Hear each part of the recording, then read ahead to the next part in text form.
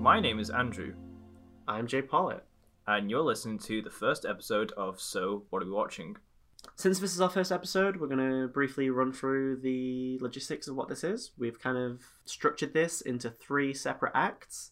So we've got our first act, we will be talking about what films we might have watched recently. And in our second act, we will be focusing on a main topic. So this could be anything ranging from like a main film to a specific genre, a franchise, or anything. Our third act, we'll be talking about what is in the film news at the moment and discussing our thoughts on that. So, Andrew, to start it all off, what are we watching? Well, recently in cinemas, I have watched Everything Everywhere All at Once, which is an A24 film. A24 are probably It's one of beautiful. It really is beautiful. A24 one of my favorite film companies. They've done films like Ex Machina. They've done Hereditary, Midsummer. They've done quite a lot of horror, and they're very known for it. But Everything Everywhere All at Once is kind of different, and ironically for this year, like there's been so many multiverse movies, which we'll get onto in a minute, that this film, it feel like it's the more ambitious multiverse film. It's got a plenty array of talented actors. Jamie Lee Curtis is in this, surprisingly. There's so many different references to it. It's comedic, it's brutal, but overall it's got a very strong message, I believe. I mean, I think I said it earlier. I think it was beautiful.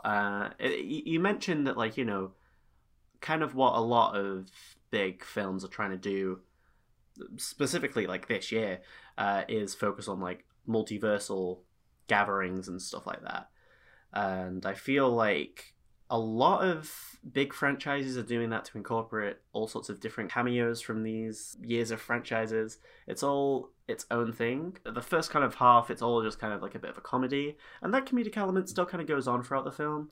But then the second half just completely hits you. It's got a really great message behind it, and I think what works well is it doesn't try too hard, like you said, to shove in those cameos, those appearances. It's its own thing, and it explores the multiverse in a little bit more of a complex idea that a single decision is kind of like it's like the butterfly effect. It's like a single thing you do results in a massive change.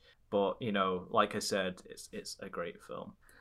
And you can watch Everything Everywhere All at Once in cinemas now. Yeah. So For the next 2 or 3 weeks before they decide to pull it, but you know, watch it while you can. watch it while you can. Yes.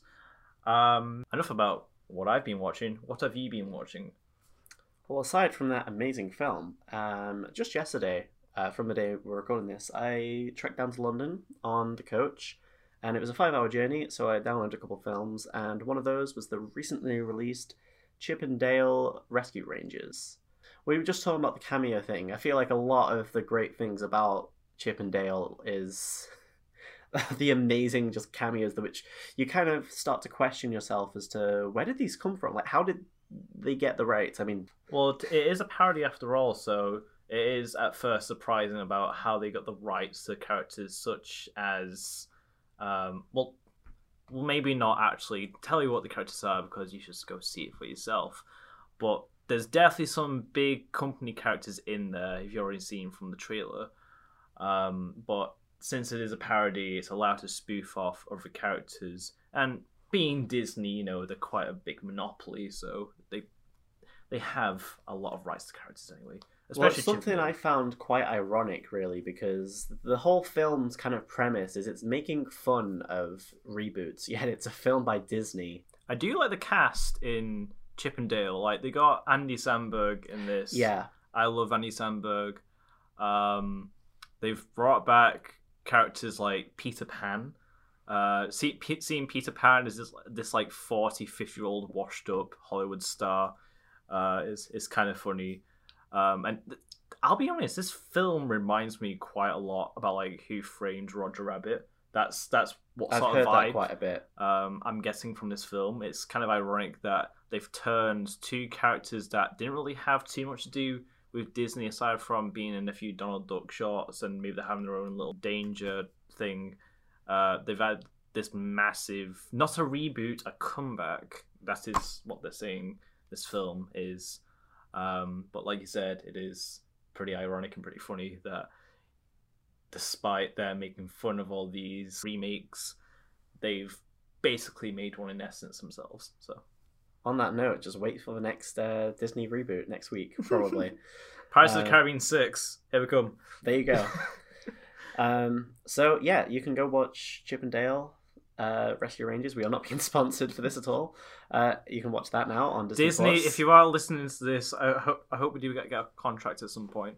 But speaking of Everything Everywhere All at Once, after watching the film, I kind of found it's one of my favorite films now, which kind of perfectly leads us into our second act, which is today's topic. We're going to be talking about our top 5 favorite films because it's our first podcast. We figured we'd let you guys get to know us. So I'm going to start off by asking you, Andrew, which is your 5th favorite film of all time?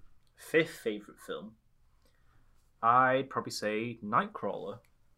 Okay, Jake Gyllenhaal? Yes, Jake Gyllenhaal, of course. What do you like about this movie?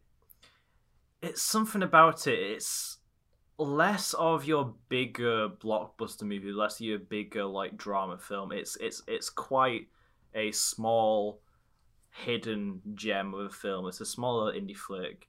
It follows that sort of psychotic character in his like slow descent of trying to get that popularity. And Jake's performance in this is ranged just from how like charming to sadistic to just pure evil in this film. It's just one of my favorites. There's not much I can really say about it because it's a film that you have to sit down and watch for the first time, and then you can understand. Like there's no way I can put it into words. Just aside from the performance, the story's simplistic enough. There's not too many characters to be invested with, and that's what I like about it. It's like this. It's not too big. It's not too grand. You can just watch it. You can sit down. The main focus is Jake himself. How about you, Jordan? What's your number 5 spot for one of your favorite films? So my 5th favorite film of all time is the 1994 classic, The Lion King. Iconic. And I'm trying to point out that I'm not talking about the. We were just talking about reboots. The abysmal 2019. It's that separation remaster from the abomination, which the is the CGI was impressive. I will give them that, but why could that not have been done with like a new idea and not just rip off one of the greatest films of all time? Yeah, why feel a need to rehash something when you could have made something else? We're gonna have to do a whole episode just talking about like how bad because we've already spoken about reboots quite a bit today. But The Lion King, I just love it. I've always loved it, and it still holds up to me today as a 20-year-old adult. That it is one of the greatest films of all time. It's my favorite Disney film. I'm sure everybody listening to this has watched The Lion King, and if you haven't, what are you doing? Go and watch The Lion King. That is also available on Disney+. So, we'll move on to number 4. So, Andrew, what is your 4th favorite film? Inglourious Bastards by Quentin Tarantino. Did you forget who directed it for a second then? Well, not I'm really. pretty sure everybody knows who directed. Maybe I did forget for a second, but let's forget about that. Because if you name like any Tarantino film, if you know Tarantino, I think it's less of me forgetting it was directed by Tarantino, more just the thought of like, it's the fact it's Quentin Tarantino. I have to take a pause because his name is so mighty. Like it's just like it's in my opinion one of his best works. There's something about it just from the beginning. The open scene is chilling.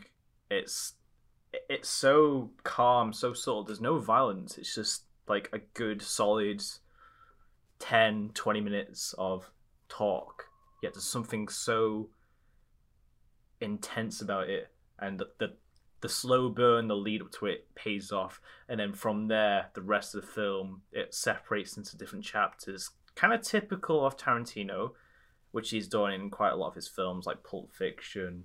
But the difference with Inglourious Basterds is it's quite a graphic film. Not graphic as in like Pulp Fiction graphic, where someone's heads are blown out in the car. It's fully graphic. There are a lot of very messed up scenes in this film, But I feel like that's one of the main appeals. I love Tarantino's interpretation of gore. I love his interpretation of violence.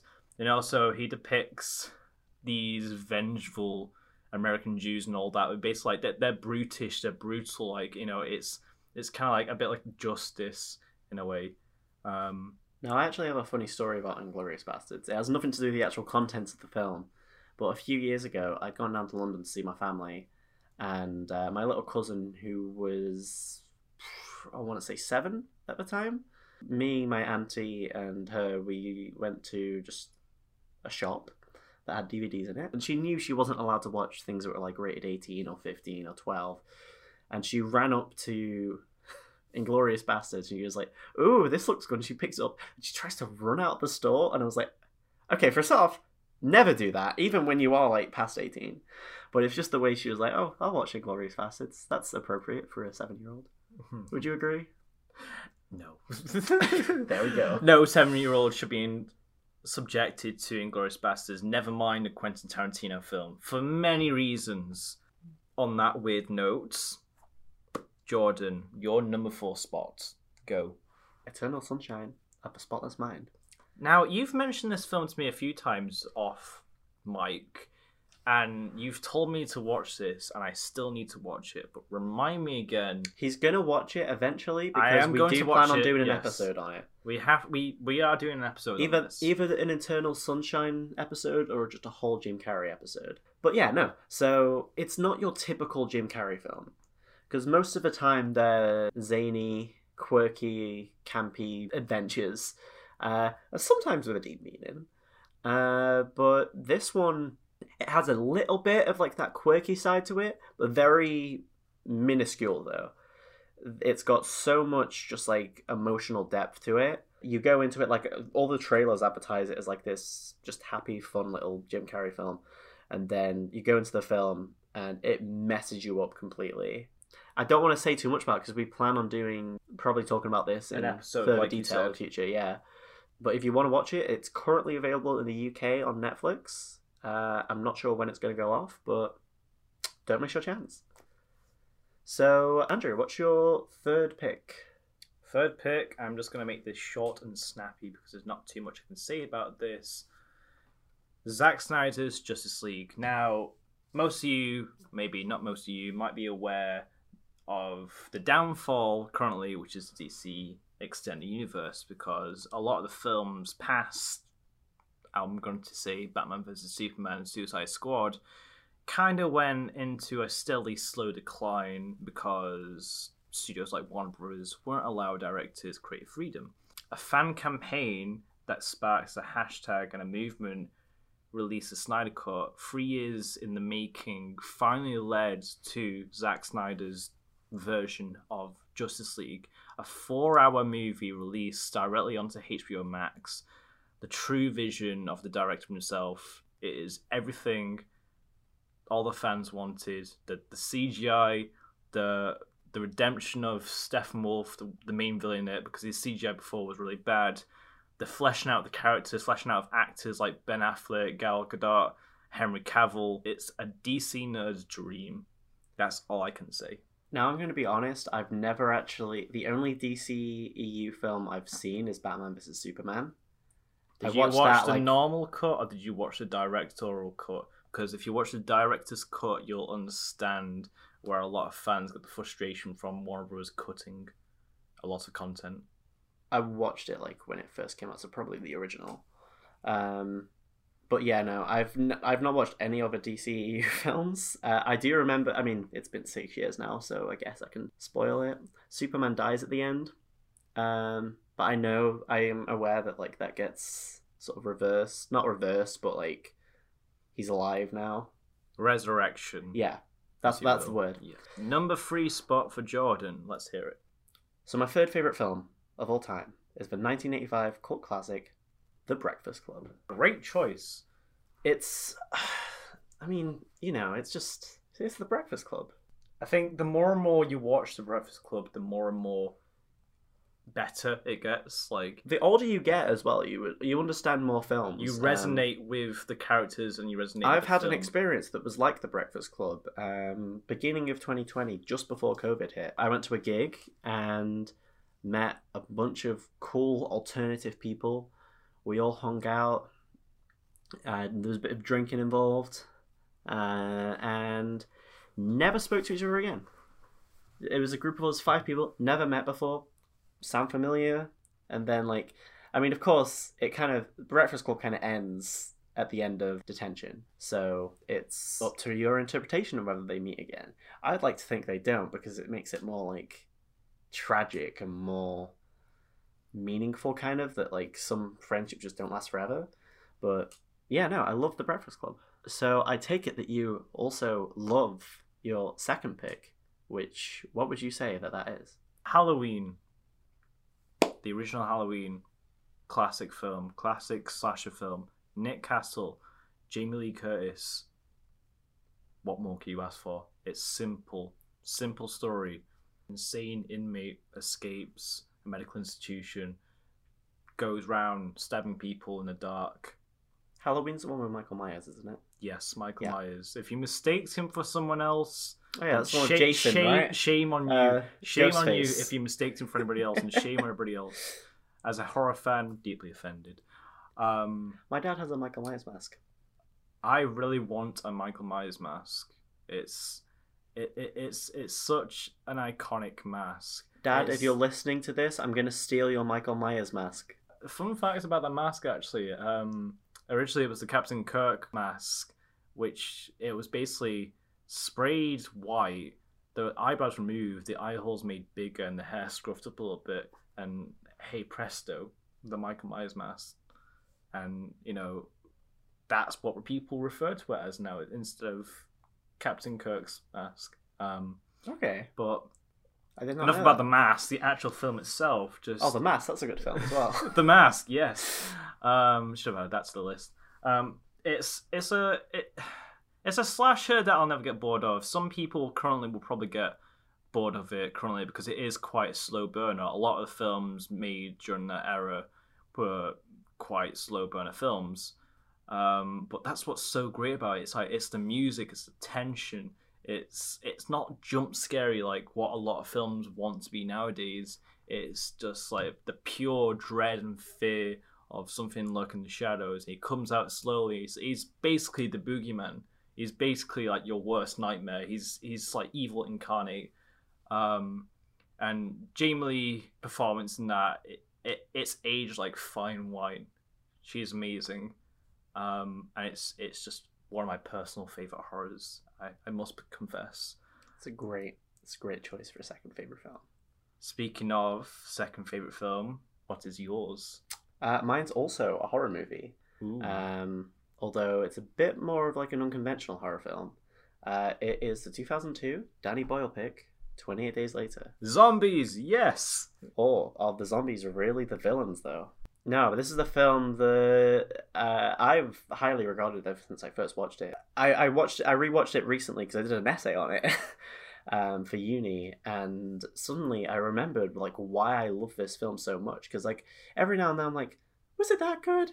Did I really like it? And then I rewatched it. I was like, oh yes, it's literally, I'd call it a masterpiece. But it's. Yeah, no, the whole, obviously the opening sequence is the iconic bit with him walking through the empty streets of London. It has a huge twist in it where you kind of end up forgetting about the zombies in the final act because the villain suddenly changes completely.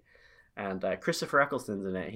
It's one of his pre-Doctor Who performances, and he's brilliant in it, as expected. Now, another thing about 28 Days Later is it used to be my number one film until I rewatched what my number one pick is, and I remembered, oh my god, I love this film so much. What is your number one pick? We'll get to that after you say, what is your number one pick? Ooh, my number one Your pick. favourite film of all time. My favourite film of all time.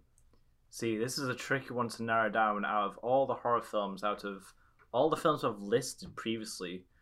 But I think I have to narrow it down to just a classic British film. Edgar Wright's The World's End, part of the Cornetto trilogy, next Final to part. the final part of the Cornetto trilogy, with films before it like Shaun of the Dead and Hot Fuzz. It's bonkers. It's hilarious. It's just about five guys on a night out doing a pub crawl, bunch of robots, bunch of beers. What could go wrong? I feel like it's one of the prototype films for his bigger films like Baby Driver and Last Night in Soho. But the music, the fights, the comedy, it's all so very well timed, and you've got amazing actors in it like Simon Pegg and Nick Frost. This is a film that I will never get bored of, and this is a film that every time I want to go out on a pub crawl or go drinking, I will reference heavily. Like, I know, quote to quote, like nearly every single line in this film, especially Gary King. Like, I feel like I associate myself a little bit with Gary King. Now I'm going to be honest. It's something that I've been harassed by my friends for ages now. I have seen it, but I've only seen it once, and I've seen all Edgar Wright's films, like, other than The World's End, more than once. It's not because I don't like it. Like, I've seen it once, but I always remember, like, that joke where it's like, oh, I haven't had a drink in 30 years. You're thirsty then, aren't you? Yeah. Like, that made me die, like, when I first saw it. I need to rewatch it. I thought it was great. It's just because I haven't seen it more than once. It's currently, which you need to. It's currently ranked which at the if bottom of my Edgar Wright's list. If anybody else who's listened to this hasn't seen it more than once, shame on you. You need to watch it. And speaking of number one place, you've heard mine. Jordan, what's your number one? My number one pick, the one that's replaced 28 Days Later, is Donnie Darko. Ooh, another Jake Gyllenhaal film. Interesting. Oh, yeah. Richard Kelly, 2001. Just like one of the things I love about it is anytime you can watch it, you have a different perspective of it because suddenly you pick up on different things. There's a crap load of like different theories out there online, which Donnie Darko is another film which we do plan on kind of covering. We could go through different theories and stuff. But yeah, Donnie Darko is just... You can't change my mind. It's my favourite film. Frank the Bunny Rabbit is also an icon. The bunny suit is iconic in horror film history, which you didn't actually realise it was a horror film until it's not I a told horror you. film. It is a horror film. It's Donnie Darko is classed as What's a horror scary film. about it, though? A horror film does not have to be scary for it to be a horror. Not jump scary horror. It could be themes of horror, but Donnie Darko... Maybe this is what we can have our Donnie Darko episode on, debating whether it's a horror Donnie film or not. Darko is a horror, but, you know... To be continued. This brings us to Acts 3. Andrew, I'll let you start off. What would you say is currently the most relevant thing in the news? Most relevant thing in the news currently. A lot of people will probably be following this, hopefully. Is the Johnny Depp versus Amber Heard trial. Which just ended, right? Just ended last week, actually, yes. Now, by the time this episode comes out, the verdict will be, like, done. So, whatever we say might be outdated. It might be wrong, might be outdated, and... Are you, this is going to be a stupid question, are you a Johnny Depp fan or an Amber Heard fan? You might as well be asking me, do I live on the moon or do I live on the earth at this point? Because, of course, I'm a Johnny Depp fan. I love Johnny Depp. I mean, anybody, you know, who's been following this trial, like, a lot of people have been following it are Johnny Depp fans. Even if not Johnny Depp fans outside of it, you know... Whether you're a Johnny Depp fan or not, it's not hard to see the inconsistencies in Amber Heard's arguments. If you disagree and you think that Amber Heard is innocent, then I guess tell us why. Let us know why. Let us know, yes. Messages. Speaking of Johnny Depp, I have some interesting news, which is apparently rumoured. I don't know if this has actually been confirmed yet. Like we said, this might change by the end of the week, depending on the verdict of the trial.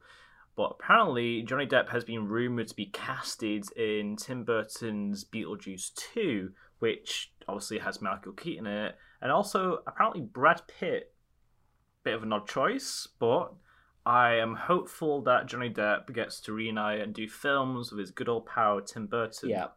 My first ever like cinema memory is going to watch the 2005 Charlie and the Chocolate Factory, which was Tim Burton, Johnny Depp.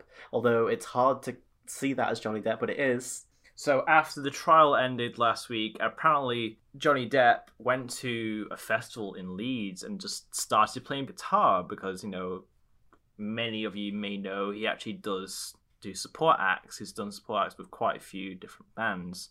And it's not just for showing his Dior adverts. But it's nice to see that he's got his head somewhere else aside from the trial, because it's been an exhausting 7 weeks for him. And he just needs some time to himself. I feel exhausted watching it at this point. Yeah, I feel like everybody is just tired watching it. The memes have been great.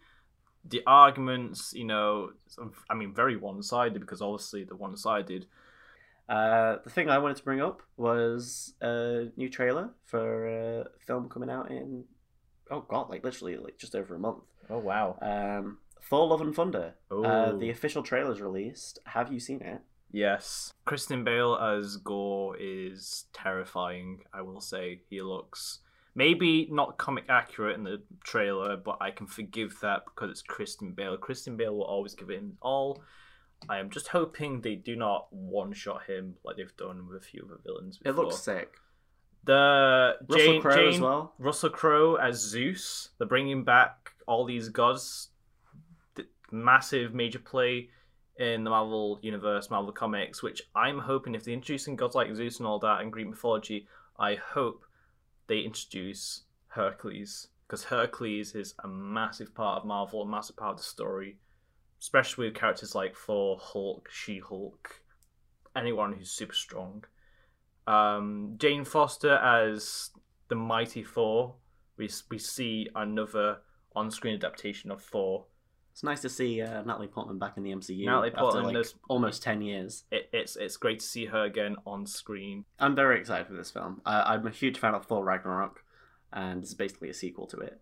I love how the trailer, if you're not familiar with the character of Korg as well, it kind of just looks like Taika Waititi's narrating it. Aside from Thor Love and Thunder, is there anything else left to say? Winnie the Pooh. Winnie the Pooh! They're making a Winnie the Pooh horror movie. The IP, the rights for Winnie the Pooh basically went public this year, as Disney is losing quite a few characters, such as Winnie the Pooh, and also Mickey Mouse, so you might see Mickey Mouse horror come out soon. But so Winnie the Pooh is now in the public domain. We could make a Winnie the Pooh movie if we wanted to. Make Winnie the Pooh movie, yes. We'd have every right to. The name of the film officially is Winnie the Pooh, Blood and Honey, and from the images that have been released, it looks like it's going to be your bog standard slasher film, because the mask is more like a silicone Winnie the Pooh mask, and his accomplice looks like a very nightmarish version of Piglet. So, you know, for anybody whose favourite film in the childhood, our favourite series in the childhood was Winnie the Pooh, prepare to be traumatised. Yes. But I'm looking forward to it. It's a very interesting idea to, you know, rehash. Do we have any idea when it's coming out? I'm not too sure. It'll probably be later this year, maybe next year, depending on how soon they'll be making it. But also, this has only just been announced. So this could be just like, you know, pre-shot photos. This could be, you know, next year. But I'm definitely looking forward to it. It's definitely an interesting choice for a horror film. For sure, definitely. He's after a lot more than just honey. He's out for blood. He's out for murder.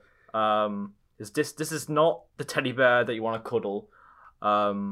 So yeah, but I'm excited. And that seems to be it. That's all we really have time for today, folks.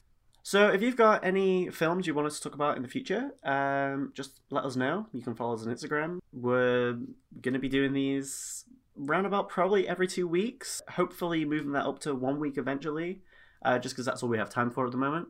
If there's any points we've made that you want to discuss with us further as well, you're more than welcome to do so. And yeah. This is Andrew and Jordan signing off.